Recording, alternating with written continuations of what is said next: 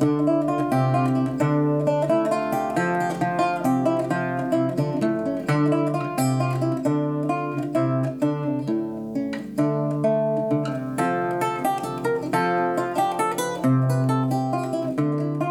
I'm Peter Adamson, and you're listening to the History of Philosophy podcast, brought to you with the support of the Philosophy Department at King's College London and the LMU in Munich, online at historyofphilosophy.net.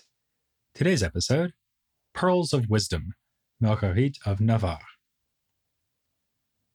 I don't know about you, but when I was 11 years old, I spent very little time translating spiritual poetry from French. This is just one of several respects in which I differ from Queen Elizabeth I. At that tender age in 1544, she produced an English version of a work called Mirror of the Sinful Soul. It was written by another queen, namely Marguerite of Navarre, also known as Marguerite d'Angoulême.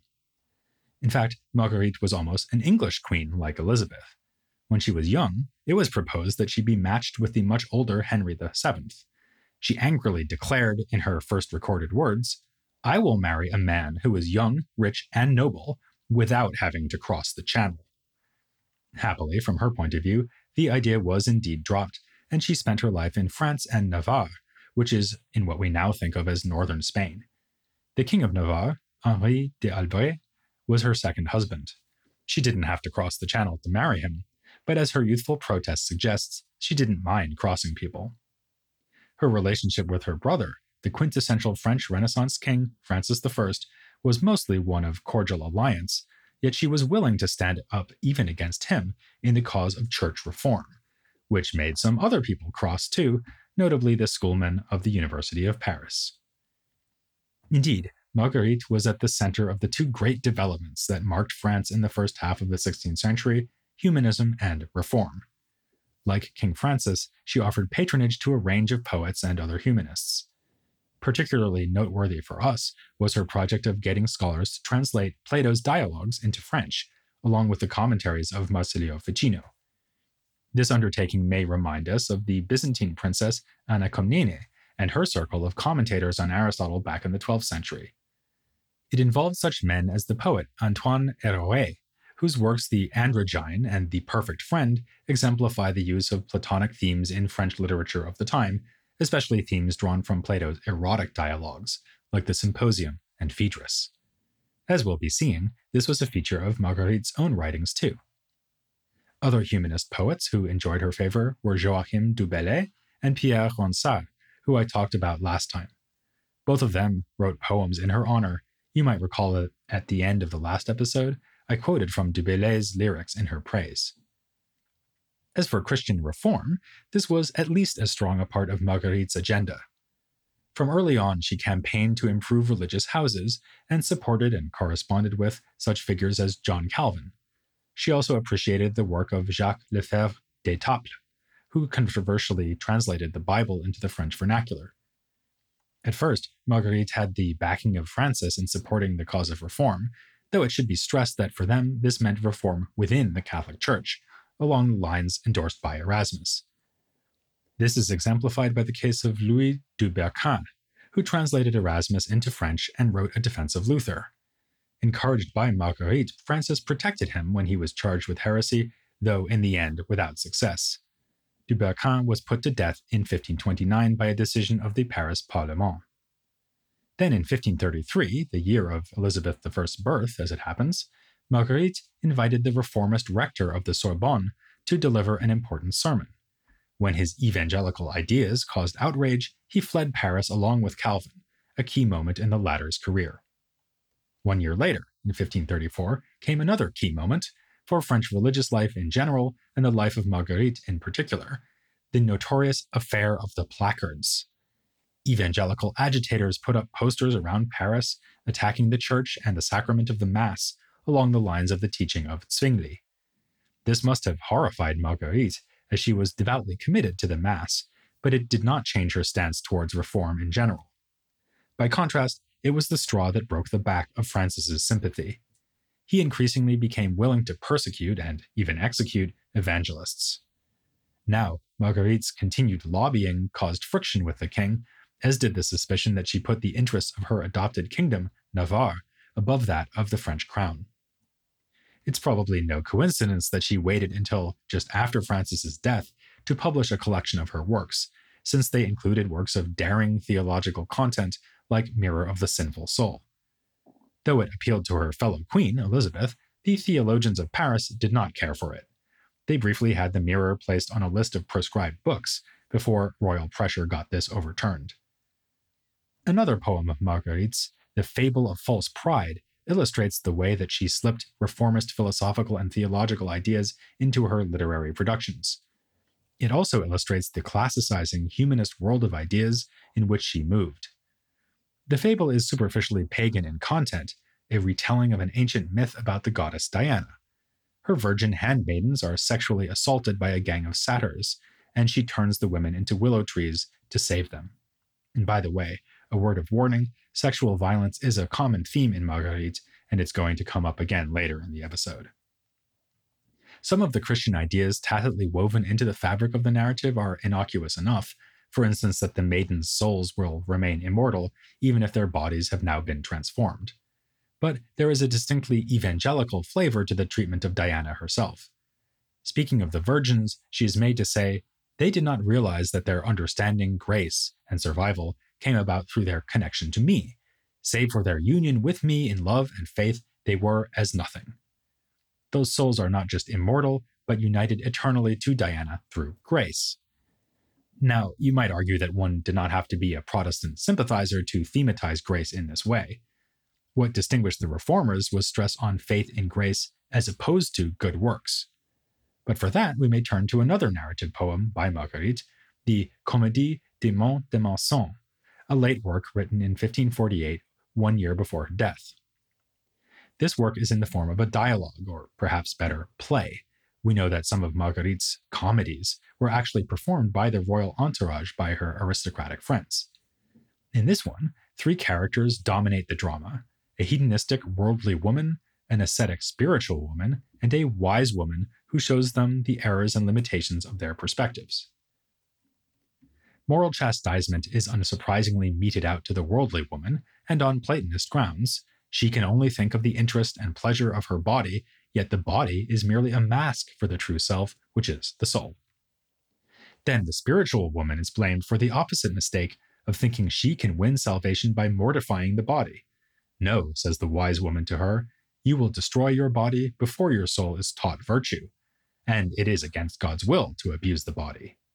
She advises, do not hope to gain anything by bathing your body in blood or by roasting it over a fire. For if your heart is not joyous, charitable, and loving, then you can do nothing but lie to God. If your heart is not clean of pride and is blemished with it, I say that your work is worth little. This might very easily remind us of Erasmus with his emphasis on internal spirituality, or even Luther with his impatience for Christians who suppose they could persuade God to save them by good works, including a life of abstemious, ostentatious piety. Alternatively, if you have a really good memory, you might be reminded of another author, one also named Marguerite, namely Marguerite Porete, whom we covered back in episode 267. She was also stern in her criticisms of asceticism, which she equated with worldly virtue. Because of such daring proposals that the pure religious soul can leave virtue behind, she was burned at the stake in 1310. The Parisian authorities really had it in for people named Marguerite. I wouldn't be surprised if the cafeteria at the Sorbonne to this day refuses to serve pizza margherita.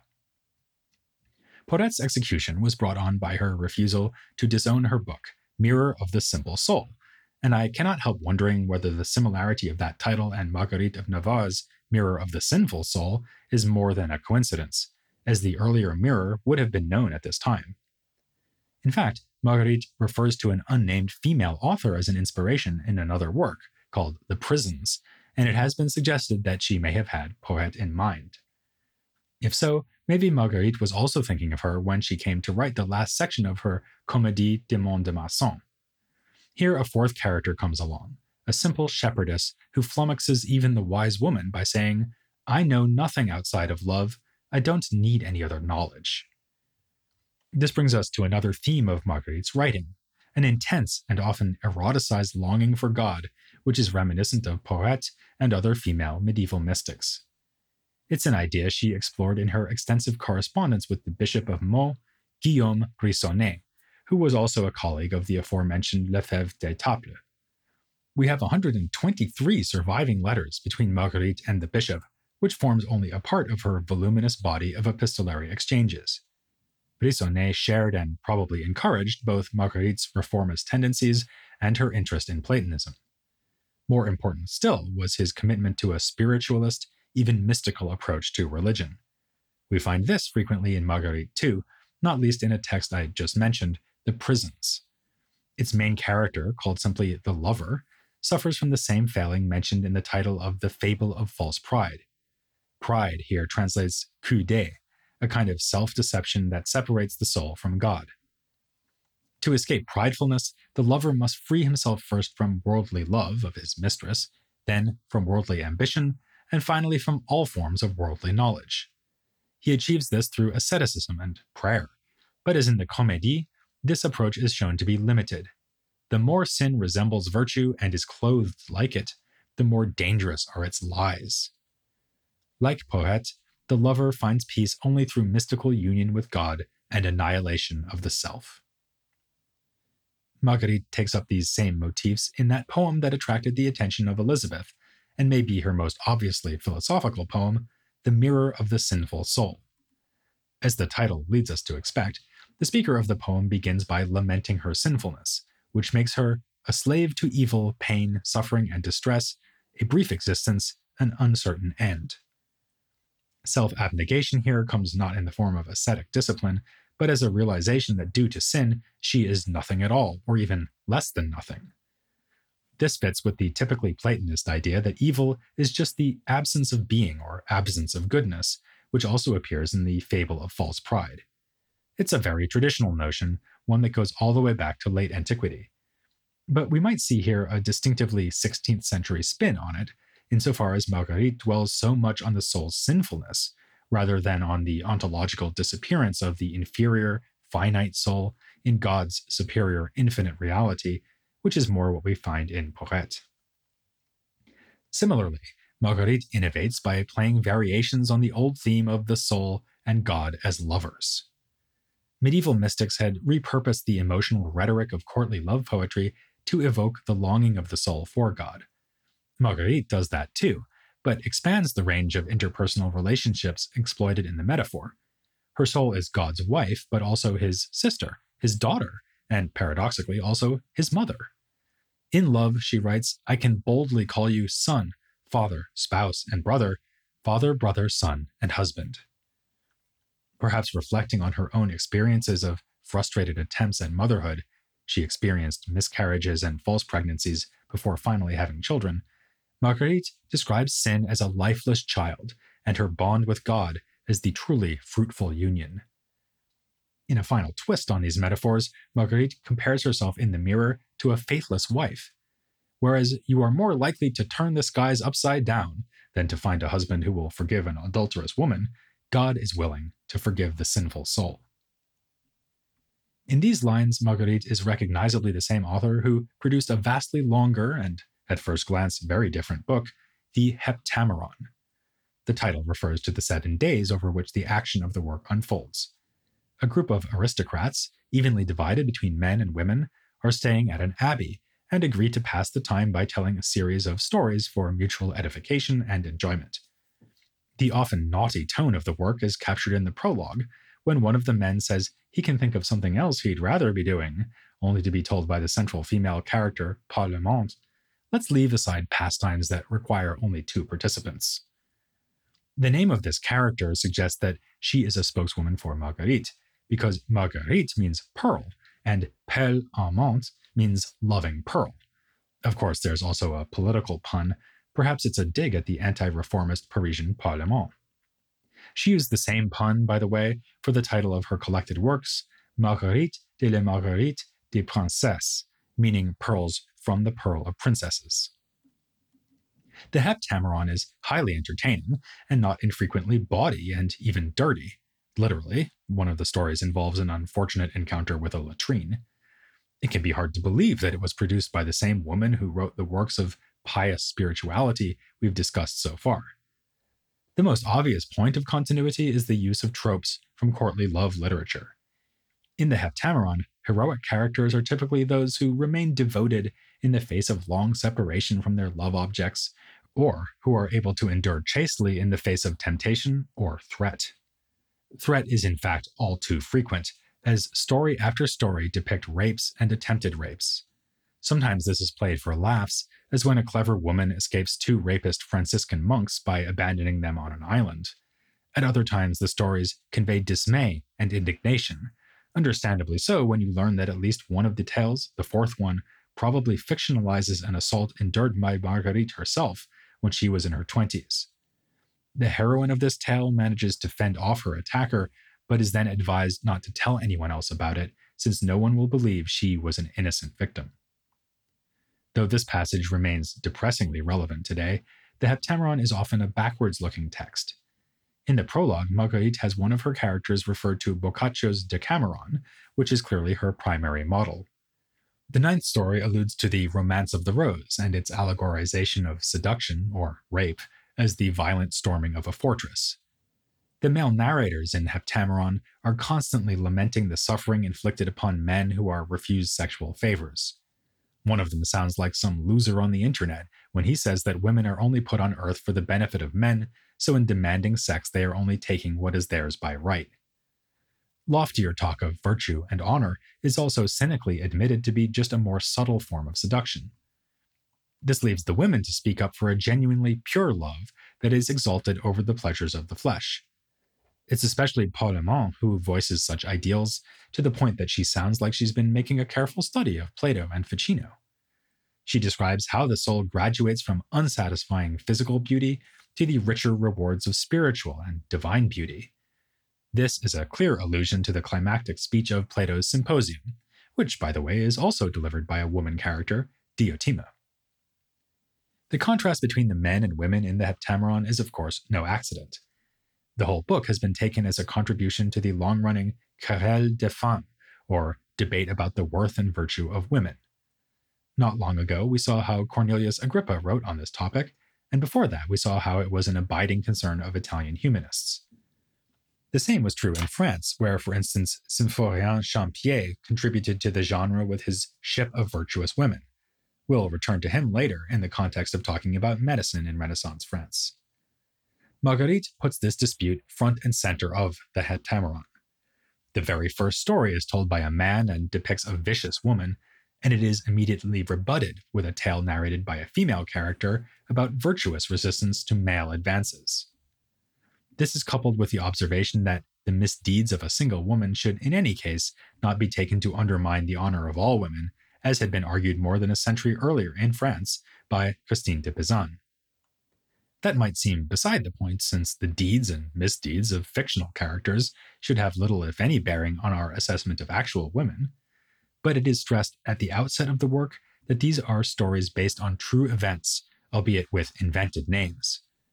Sometimes the narrators even allude to the Queen of Navarre, explaining how Marguerite came to hear the story, and as just mentioned, she may have drawn on her own experience of sexual assault for one or more of the tales. Unlike Christine de Pizan, Marguerite does not have a widespread reputation as a proto-feminist icon, but she should.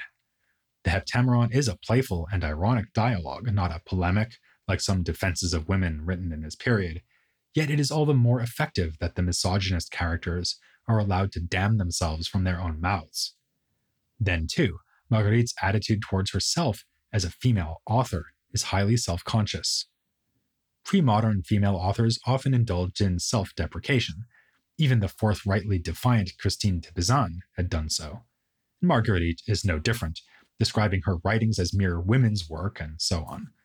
But this was usually a strategy used by women to disarm their readership before then claiming to have a profoundly valuable message. A few lines of poetry from the preface of Marguerite's collected writings is a perfect example. Excuse the rhythm and style, seeing that it is the work of a woman who has neither learning nor knowledge, but only the desire to show to all the power that is the gift of God the Creator when he wants to absolve a heart. As a woman, Marguerite could not attend the universities or fight in wars or engage straightforwardly in politics, even if she was unusually active in that sphere, is when she negotiated with the Holy Roman Emperor for the release of her brother Francis after he was captured in battle. But she could write, and write about the most important topics of all, like God and salvation. She was encouraged to do just that by another woman, one who already featured in episode 385, Marie d'Antière. I mentioned then in passing that she corresponded with Marguerite. In one letter, d'Antière argued forcefully that Marguerite should use her position and talent to write about theology, even if this was not expected for those of their gender. If God has given graces to some good women, should they, for the sake of the defamers of the truth, refrain from writing down, speaking, or declaring it to each other? It was a challenge Marguerite was willing to take up, even if she did so rather indirectly, in the form of spiritual poetry and in the Heptameron. At least this is how some have read the work. It may be a collection of sex comedies and romantic tragedies, but it is also yet another chance for her to present her distinctive ideas about Christian religion. Already Montaigne, just a few decades after her death, was complaining about the mixed nature of the resulting work, which in his view just goes to show that women should not attempt to address such matters. But Marguerite had good reason for doing so, beyond the encouragement offered by Marie d'Antière. She may have been provoked by John Calvin's attack on the sort of intensely spiritual Christianity she favored. He took aim at a group he called the spiritual libertines, whom he saw as being protected by the French court. These libertines, he said, took the view that there is no such thing as sin because God infuses all creation with his being. Calvin accused them of thinking as follows: does an assassin murder an upright citizen? He has carried out, they say, God's plan. Has someone stolen or committed adultery? Because he has done what was foreseen and ordained by the Lord, he is the minister of God's providence. The leading reformers were never shy about polemic, and as we've seen before, they got especially bent out of shape when confronted with what might seem to be the logical conclusions of their own teachings. For Luther, this was the anti-authoritarianism of the peasants' revolt. For Calvin, it was the libertines' plausible inference that if God predestines everything, as Calvin himself taught, then among the things he wills are wicked actions. We know from letters sent by Calvin to Marguerite that he feared she would take offense at his diatribe. Her response seems to have come only in an indirect form. She would write works that defended the spiritual libertines by emphasizing the spiritual part. The narrators of the Heptameron, for all their eroticized banter, are also a group of pious contemplatives. They find sustenance in daily readings of Scripture and are more devoted to God than their hosts, Franciscan friars who do things like skipping prayers so they can eavesdrop on the storytelling. Marguerite no doubt anticipated that her readers would also hang on every word, hoping for salacious details, but she hoped that along the way they would absorb the Platonic teaching that true love, true eros, is pursued through the soul and not the body. So it's apt that when Marguerite died, the poet Charles de Saint-Marthe wrote an encomium for her full of classical allusions, which poses the question, if Plato were alive today, what do we think he would say of Marguerite? I don't know the answer to that question, but I'm pretty sure that if Marguerite were alive today, she'd tell you not to miss the next episode, because we'll be looking at a man who also contributed to the debate over women, also saw his works placed on the list of proscribed books in Paris, also attracted concerned criticism from Calvin, and, like Marguerite, didn't mind a bit of lewd humor. Or, to be honest, a lot of lewd humor. So you can call the pause between this episode and the next one the interlude until I cover François Rabelais, here on The History of Philosophy, without any gaps.